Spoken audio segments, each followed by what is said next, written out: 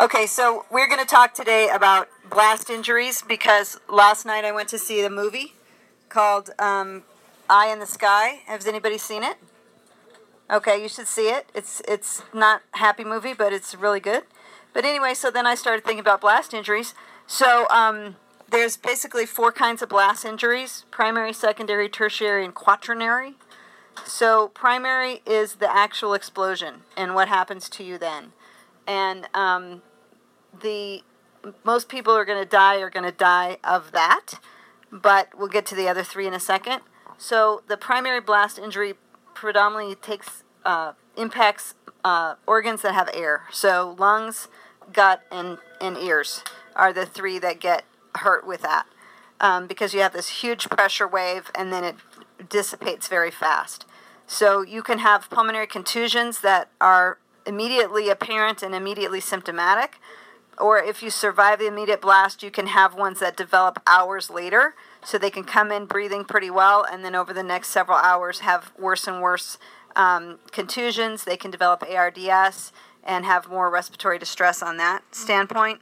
They can rupture their eardrums, which obviously isn't life-threatening, but they can also actually rupture their ossicles, so they can get acute vertigo and vomiting and things like that, which complicate their management.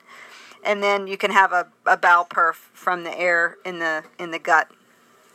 You can also have a cardiac portion of this, where they drop their blood pressure, they drop their heart rate, and they don't get that normal reflex to increase their venous return.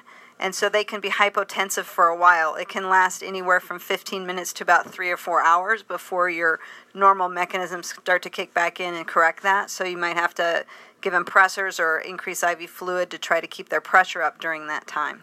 Obviously, you're going to look for other injuries as well. So those are the primary blast injuries. Secondary blast injuries is from stuff that comes through the air. So shrapnel should be treated just like low velocity bullet wounds. So they can obviously get shrapnel anywhere. They can also have bigger things hit them, like pieces of wall, 2x4s, chairs, pieces of car, whatever. So those are all secondary, and we all know how to manage that. That's just regular trauma. Tertiary injuries are from them going flying. So first is from the blast, second is from stuff flying at them, third is for them flying somewhere else. So pick you up, throw you across the road, that's the tertiary, and those kind of go into the secondary anyway. It's just a trauma eval, same deal. And then quaternary is basically any other kind of thing that can happen. So it can be things like burns, toxic inhalants from CO if you're in an enclosed space.